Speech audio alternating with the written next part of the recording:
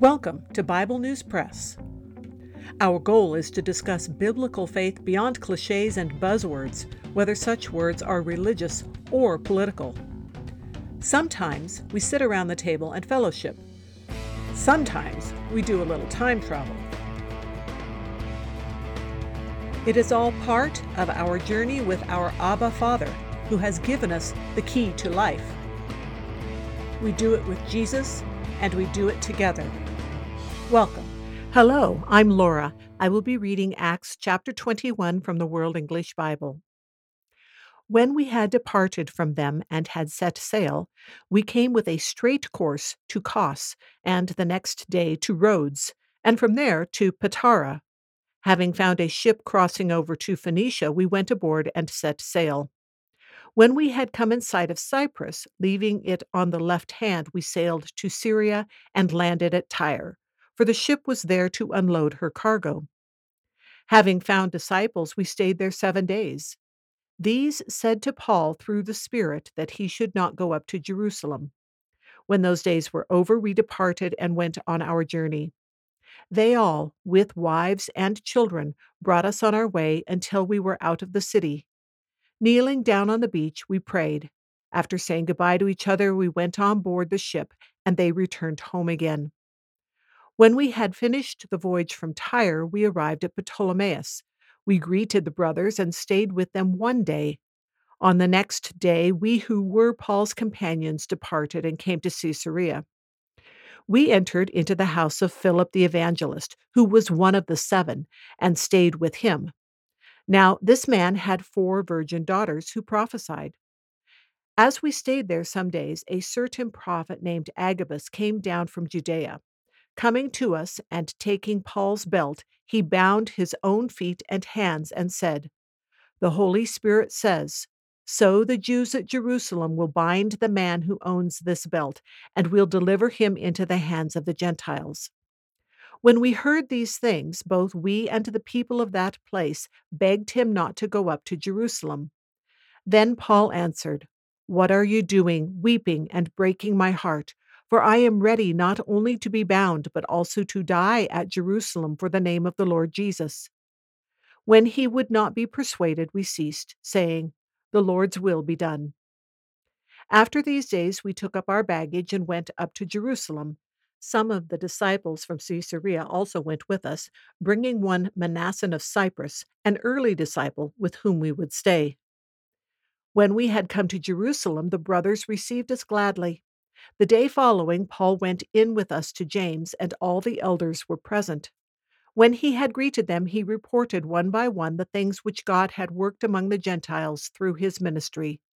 They, when they heard it, glorified God. They said to him, "You see, brother, how many thousands there were among the Jews of those who have believed, and they are all zealous for the law. They have been informed about you, that you teach all the Jews who are among the Gentiles to forsake Moses, telling them not to circumcise their children and not to walk after the customs. What then? The assembly must certainly meet, for they will hear that you have come. Therefore do what we tell you. We have 4 men who have taken a vow. Take them and purify yourself with them, and pay their expenses for them, that they may shave their heads. Then all will know that there is no truth in the things that they have been informed about you, but that you yourself also walk keeping the law.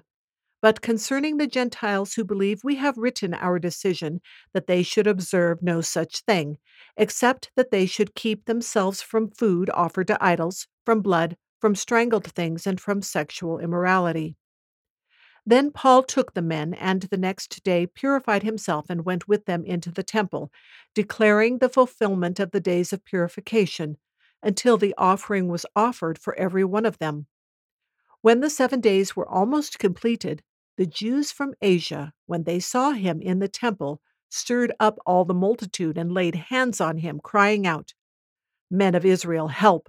This is the man who teaches all men everywhere against the people and the law and this place.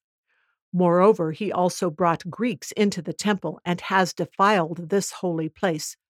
For they had seen Trophimus the Ephesian with him in the city, and they supposed that Paul had brought him into the temple.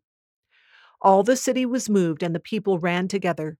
They seized Paul and dragged him out of the temple. Immediately the doors were shut. As they were trying to kill him, news came up to the commanding officer of the regiment that all Jerusalem was in an uproar. Immediately he took soldiers and centurions and ran down to them. When they saw the chief captain and the soldiers, stopped beating Paul. Then the commanding officer came near, arrested him, commanded him to be bound with 2 chains, and inquired who he was and what he had done. Some shouted one thing and some another among the crowd. When he couldn't find out the truth because of the noise, he commanded him to be brought into the barracks. When he came to the stairs, he was carried by the soldiers because of the violence of the crowd, for the multitude of the people followed after, crying out, "Away with him!" As Paul was about to be brought into the barracks, he asked the commanding officer, "May I speak to you?" He said, "Do you know Greek? Aren't you the Egyptian who before these days stirred up to sedition and led out into the wilderness the 4,000 men of the assassins?" But Paul said, "I am a Jew from Tarsus in Cilicia, a citizen of no insignificant city. I beg you, allow me to speak to the people." When he had given him permission, Paul, standing on the stairs, beckoned with his hand to the people. When there was a great silence, he spoke to them in the Hebrew language, saying, That is the end of chapter 21. Recall that Paul has just left the Ephesian elders at Miletus. You can read about that in Acts 20:17. Verse 4 here can be a troubling verse because it says they told Paul through the Spirit not to go to Jerusalem. If you evaluate this based on the more detailed scenario given us with the prophecy of Agabus and how the people respond to that, and if you take into consideration that he was warned many times about the trouble coming to him in Jerusalem, it seems like what the people here did was similar to what the people did when they heard Agabus speaking, and they said, "Please don't go because you're going to be imprisoned there." But notice that in Agabus's prophecy, he did not give him a direct command not to go to Jerusalem. It seems very likely that if that was the point, that he was being told not to go, that Agabus himself would have said that very clearly. Now, this is also interesting to compare to Acts 18:9-10, where it says he won't be hurt. So here he's getting the opposite preparation. Here he is to be prepared for hardship. But getting back to verse 5, where he's taking his leave of everyone, it mentions the wives and children, and that shows the family nature, the inclusive nature of the church. Then, when you get to verse 8, it mentions Philip the evangelist, who was one of the 7. You can refer to Acts chapter 6, verse 5, and chapter 8, verse 5 to see which Philip this was. That is, he was one of the 7 chosen with Stephen to take care of the widows. Verse 9 mentions women prophesying, and the context is that it was public and open. And other scriptures that would refer to this are Joel 2:28 and 1 Corinthians 11:5. Verse 10 says that it was many days until Paul went, but then in verse 15 he does finally head to Jerusalem. When he gets there, it is specifically mentioned that he talks to James, and the issue of following Jewish customs comes up. There is nothing wrong with following these customs. The issue is whether or not you are justified by the law, whether following the law grants you salvation. And in Galatians 2:15 and 21, that's one of the places where Paul makes it abundantly clear that no, that is not what happens there. But then if you refer to 1 Corinthians chapter 9, verses 19-23, you see Paul's attitude about doing these things. Quote, "For though I am free from all men, yet I have made myself servant to all, that I might gain the more. And to the Jews I became as a Jew, that I might gain the Jews. To them that are under the law, as under the law, that I might gain them that are under the law.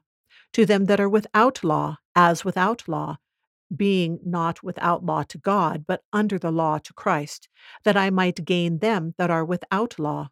To the weak I became as weak, that I might gain the weak. I have become all things to all men, that I might by all means save some. And this I do for the gospel's sake, that I may be partaker of it with you." And that was through verse 23. So the gist of it is that he doesn't let cultural things distract people from the gospel. He adjusts his behavior to whomever he is with so that he can get to the gospel, which is the most important thing. Again, the letter that James is referring to, where they have already responded to issues with the Gentiles, is in Acts chapter 15, verses 1 through 29. The vows that they are referring to in verse 26 seem to align with the vows, the Nazarite vows talked about in Numbers 6, verses 13 through 21. But in verse 27, and Paul is arrested. Those Jews from Asia have shown up. Now, it doesn't say exactly, but we know from Acts 20:16 that Paul was trying to get to Jerusalem, if possible, by Pentecost, and that might have been why the other Jews were there as well. And you can read more about Pentecost for review in Leviticus 23, verses 15 and 16. In verse 28, it's kind of curious wording where these men say, help. It's more like rally round and let's get together and take care of this. Unless, of course, they had heard about the sons of Sceva and really were afraid of Paul and the power that he had. Coming to verse 32, where they stop beating him, we are reminded that they did not have the judicial authority as a nation. They were under Roman rule, so they were not allowed to execute or murder anyone. And even though the chief captain who comes assumes that Paul must have done something wrong, it is actually his coming and taking him into custody that appears to save his life here. And then in verse 37, we see again what Paul's attitude and heart are, because even as they are trying to kill him, he looks for every opportunity to speak the gospel to them. And we will hear what he has to say in Acts chapter 22. That's all for today. Thanks for listening. That is the Bible News Press segment for today, but not the end of our journey.